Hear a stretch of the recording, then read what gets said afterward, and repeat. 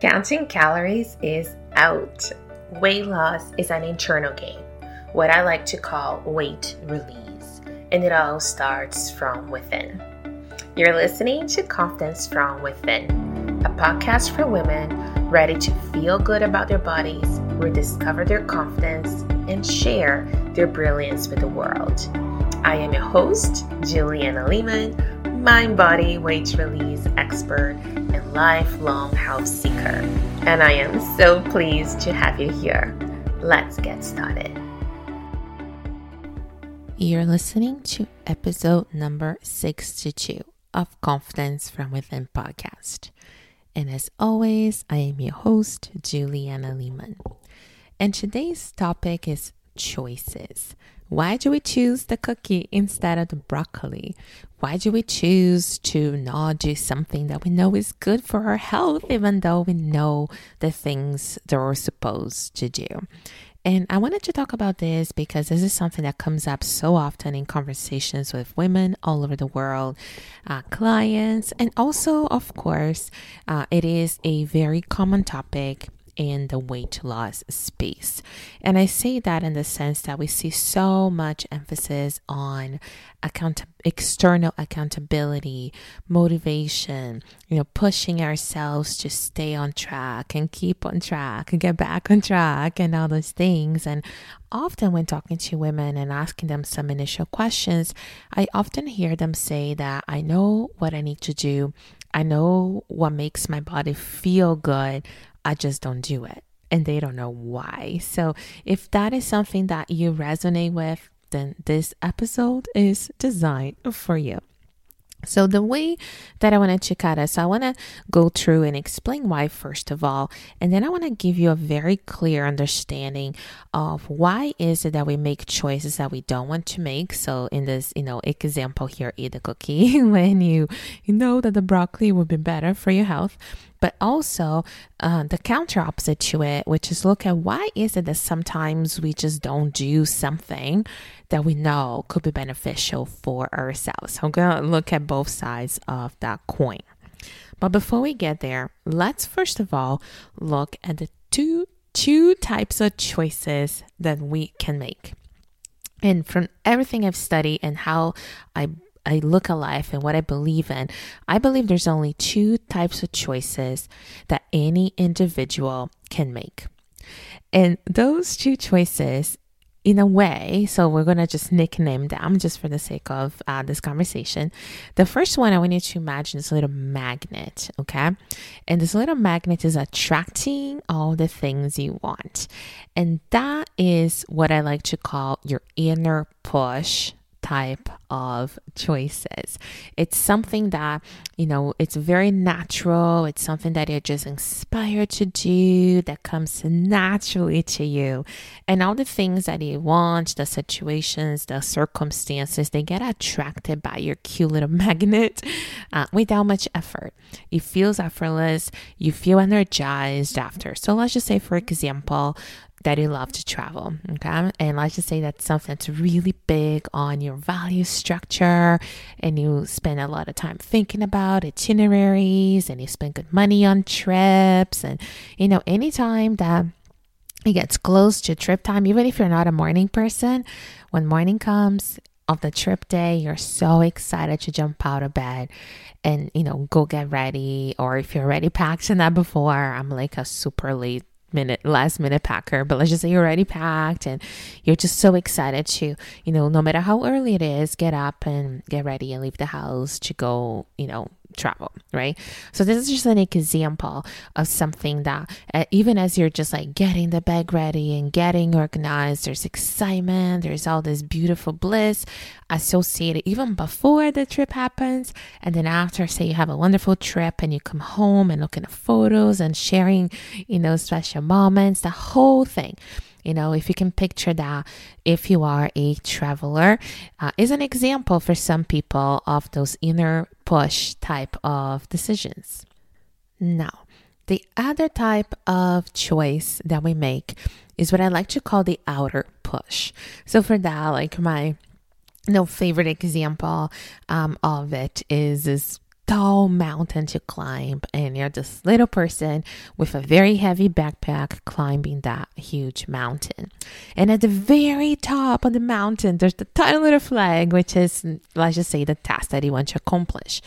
And what this represents are the things that are not inspiring to you, the things that are, quotations, your duty to do. So anytime that you say, I have to, I need to, I should, I better do this, or even like, oh, I wish, or I want to, like all those things that are not, I am inspired to do it, I would love to do it, I'm so, enthusiastic to do it. Anything that has the dread and that weight and that heaviness towards doing it are those outer pushes. And the reason why this matters is that anything that is considered a outer push is something that you have to work hard towards. It is something that's not natural and not easy for you to just go and achieve, but rather it's something that you have to work towards, that consumes energy, it consumes brain power, that sometimes occupies our minds for so long because we keep pushing and procrastinating on. Can you relate? Can you think of things in your life that fit in those categories? So for example, in my life, doing chores like, dishes, cleaning the house and laundry are things that are total outer push to me. I love to have everything clean, beautiful, organized, but I don't like spending the time on this type of work because I'd rather, do things in relation to learning about science, about business and running my business and serving my clients. That's what brings me the most fulfillment. And that's what my energy wants to spend all its time on, as opposed to doing, the more physical type of labor around my house, right? So we all have aspects of it. And sometimes it could even be an aspect of something you enjoy. So for example, I enjoy cooking, but I don't enjoy cleaning after the cooking, right? So I enjoy half of the process, but I don't like the second half of the whole thing. So that is important because the things that are not the little magnet type of choices, the ones that becomes climbing the mountain are the things that we need external accountability for. Those are the things that we need constant motivation towards. And unfortunately, very commonly, the vast majority of things in people's to-do lists when they're trying to lose weight are outer push type of strategies. They're strategies. So for example, I just say you really hate to exercise and the strategy is let's just, exercise every day for the next 30 days or whatever it is. You can do it if there is a deadline or a buddy motivating you. But the moment that, you get a little stressed or a little tired, like, those excuses come in because your body's just fighting its own innate natural way of being, right? So this is very important because a lot of times if we are fighting our own nature, it is almost like the self-defeating process. And you put weight loss on top of it and you think of food and all the emotional connection we have with it. As a child, if you were sick, depending on where you live in the world, maybe, somebody brought you food or a treat and somebody think, chicken soup, and you don't feel well. Or say if you were a child and you play sports and say you win a game and then you get ice cream, pizza. So food is used to comfort, as a way to feel love or express love. Food is used as a way oftentimes to reward. So there's such an emotional attachment. Food from childhood, from most cultures, has been used as a neutralizer of our emotions. So if you go about weight loss just by changing the food, turning things upside down without actually looking at how you feel, without understanding those choices and why you make them, without having any clue of limiting beliefs and what's going on in your mind, I almost guarantee you're going to have some struggles after I call it the honeymoon phase of this new diet ends, and then you're back to square one, facing the same reality that you had when you started. So understanding those two types of choices is so important. And then all the things that you struggle to keep up with or to do or to maintain, just observe, are they inner pushes or inner pulls or outer pushes? And I almost guarantee they are going to be in your outer push category, right? Okay, so now that you know those are the two types of choices, now I wanted to explain why is it, if you're comparing the broccoli and the cookie from before, why is it that often, mostly for women, late at night, it becomes incredibly difficult to, quotations, have enough willpower to stick with a diet or, not eat the cookie or drink the alcohol, whatever it is that you are trying to avoid. So the first thing I wanted to say, if you remember the inner pull and outer push type of choices, if we spend the majority of our day, which is true for so many people, doing things on our to-do list that are not inspiring to us, like truly inspiring, truly fulfilling, what we do is that we keep, depleting ourselves all day long. The unfulfillment builds and builds and builds. By the time you get to the end of the day, and either if you have a 9-to-5 job or, kids to put into bed or people that rely on you, when you get to the end of that day and all that stuff is like paused until the next morning, right? And you have that tiny little bit of me time, which for a lot of women is really late at night after everything is done, that unfulfillment builds such a void that in the tiny little moment in time, we look for things to refill ourselves so that we can kind of neutralize that discomfort, that unfulfillment that's pulling us. And a lot of times that unfulfillment gets refilled with treats, with crunchy chips, with chocolate, with a glass of wine, and all those things, right? I like to say that if you need to rely on willpower, it's too late.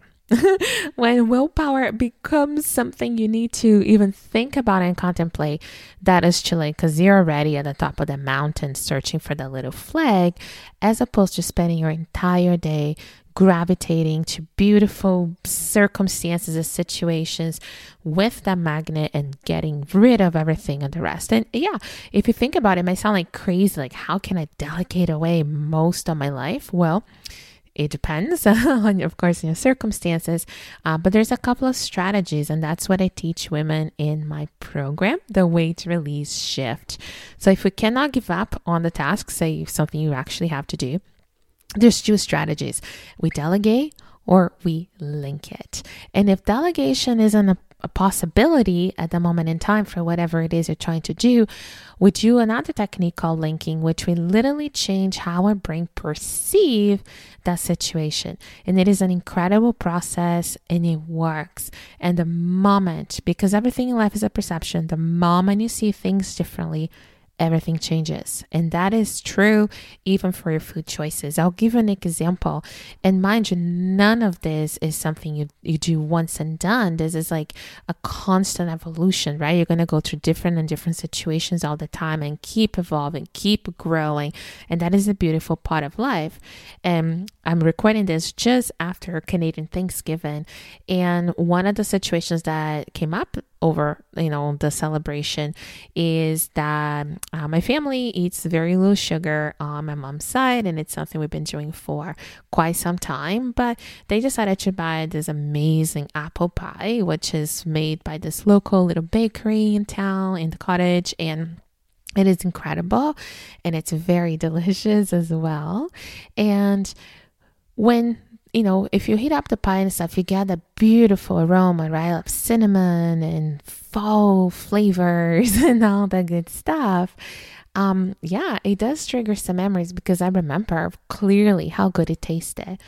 But this Thanksgiving, and more than even previous years before, I had no desire to eat the pie. I know it's so incredibly sweet, and everybody said, wow, this is so sweet, because when you eat very little to no added sugar for so long, it changes your taste buds. Doesn't mean that you're not going to enjoy it again, but you may only be able to eat a little piece of it before it actually, your body tells you no more. But I even just like smelling it, and I asked my husband, he had a piece, and I said, can I just smell your pie? And kind of maybe a weird request, but he said yes, and took a smell of it. And that was enough. Like my body knew that that would have been such an incredible amount of sugar that would not have made me feel good. And I didn't need it. I didn't need it to neutralize anything. I was able to do so just, by choice. I chose not to. And every time that I have those more, those bigger experiences with food items that I used to really love or have an emotional connection with, it almost brings this gratitude feeling in my heart that, wow, it may not be for every situation, but for that specific moment in time, I was so content. I felt so good, and I had a glass of sparkling water. That's what my body asked for instead of apple pie. And it was beautiful, and that's what I had, and we move on. And that was that, right? So I just wanted to mention that as an actual, literally just happened real life example of what happens when food doesn't have to be your neutralizer anymore for those emotions. And lastly, the last piece I wanted to address before we close is, what about the opposite? What about, something is good for you? Again, let's just pretend exercise, moving your body, getting mobility, getting fluids to kind of like circulate and better cardiovascular health, all those beautiful benefits of exercising. And let's just say you don't do it. Let's just say you choose not to do it. Or you know what to eat that makes you feel good and you don't do it. What is, right? The behind the scenes, what is that limiting belief or a collection of them that really makes us not make choices that are in our minds good for us? And a lot of times, and it boils down to a few things, but the most important thing, let's just say that you're contemplating starting something new and you choose not to do it. Oftentimes, it has something to do with our trust in our own abilities to actually get results, to actually succeed at it. A lot of times we know that, say this new exercise regime or this program is good for me. We trust the source. We know they're reliable, they're skilled, whatever it is, but we don't trust ourselves either to follow through or to get results. And that is because if you were to look back in your life, and I'm looking now specifically, say, at weight loss, if you try many things, and even if they worked in the past and they stopped working, for some reason after you turn 40 and beyond, which is often what we see, the game changes, right, at that age. Or say you've tried things your entire life and it has never worked, like even when you're in your teens or whatnot, and you're still looking back and saying, well, if I look at the evidence in front of me, it just means that I cannot get this, dream of having a body that I feel healthier on. It's not possible for me, maybe. And I actually don't think that's true. I think what is happening is that you're looking at evidence by doing things such as climbing that mountain again and again and again, ending a day unfulfilled, and using food to help modulate your emotions. So yeah, if you look back, you may not see the evidence of the success that you seek. However, there is a different way to approach this. And that is what I teach women in my program, the Weight Release Shift. So first of all, I want to tell you two things about it. The first thing about it is that what we're doing here is not seeking weight loss. So what we're doing here is releasing what no longer serves you, that is getting in the way of your body regaining its optimal shape, its optimal size, and its optimal health status that is possible for you at this stage in your life. So that is the first piece of the difference here. And the second piece is the shifting, right? So we're not adding more and more things to your to-do list of uninspiring things to do. We're not making your mountain higher for climbing. What we're doing is that we're going to start with discernment to understand, okay, what is our inner pull? What is an outer push for you? Then, out of the things that we still got to do for the weight release process, we're going to look at it and say, okay, those are the things in our, say, release plan. Now we're going to look and make sure that if they are in our outer push category, we're either going to delegate it out or we're bringing into an inner pull through linking. So what we're doing here essentially is building a plan that is putting weight loss on autopilot, because we're going to remove the things that unfulfills us so that we don't have the need to refill our emotions with food and drinks and treats. At the same time that we're balancing hormones a natural way by eating foods that are supportive of your body. And as we're doing the mindset piece in conjunction with the eating and hormone balancing, we're actually creating a sustainable way to look at this long term. And that is really what I wish for you. And that is what I want for every woman to have access to. Weight loss, in a way, is an incredible opportunity for personal growth. And what I want to give you here is the opportunity to make your weight release journey your opportunity for personal growth and development, so that you're actually, working on that emotional self-governance at the same time that you're understanding what is happening in your body. You're understanding what is your symptoms, your body's vocabulary trying to tell you, and all at the same time that you're actually getting results that you can maintain long term, because this is a very different, very unique way that combines 11 years of experience that I bring to the table into something that was built with a lot of love, with a lot of intention, to help you and women from around the world to regain control of their bodies. So if you're interested and this is something that speaks to you, go to naturallyjoyous.ca/apply. And that is an invitation for you to schedule a free chat with either myself or my team so that we can hear your needs, tell you more about the program, and if it's the right fit for you, welcome you into our community. So that is it for today. And I have a tiny little bit of homework to leave you before we close.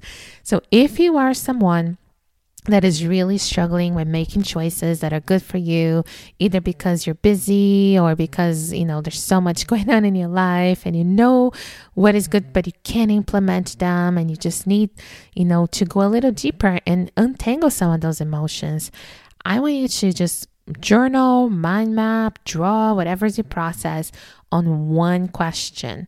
And that question is, what is stopping you? What is stopping you from starting today, for taking action today, for signing up for this new program today, whatever it is that you're contemplating? So that is the one question, okay? And as you're doing so, if you want to learn more, like I said, about my work and how to work together, just go to naturallyjoyous.ca/apply. Pick a time in my calendar so we can chat, and I look forward to supporting you to help you go deeper once you start getting those answers, work on those limiting beliefs, and really get to where you're looking to go with your wellness journey. Until next time. Thank you so much for listening to Confidence from Within. If you enjoyed this episode, take a screenshot and tag me on Instagram at naturally.joyous, and I will be sure to tag you back. I would also love for you to leave us a review on iTunes so you can help us support our show. Stay healthy and happy, and until next time.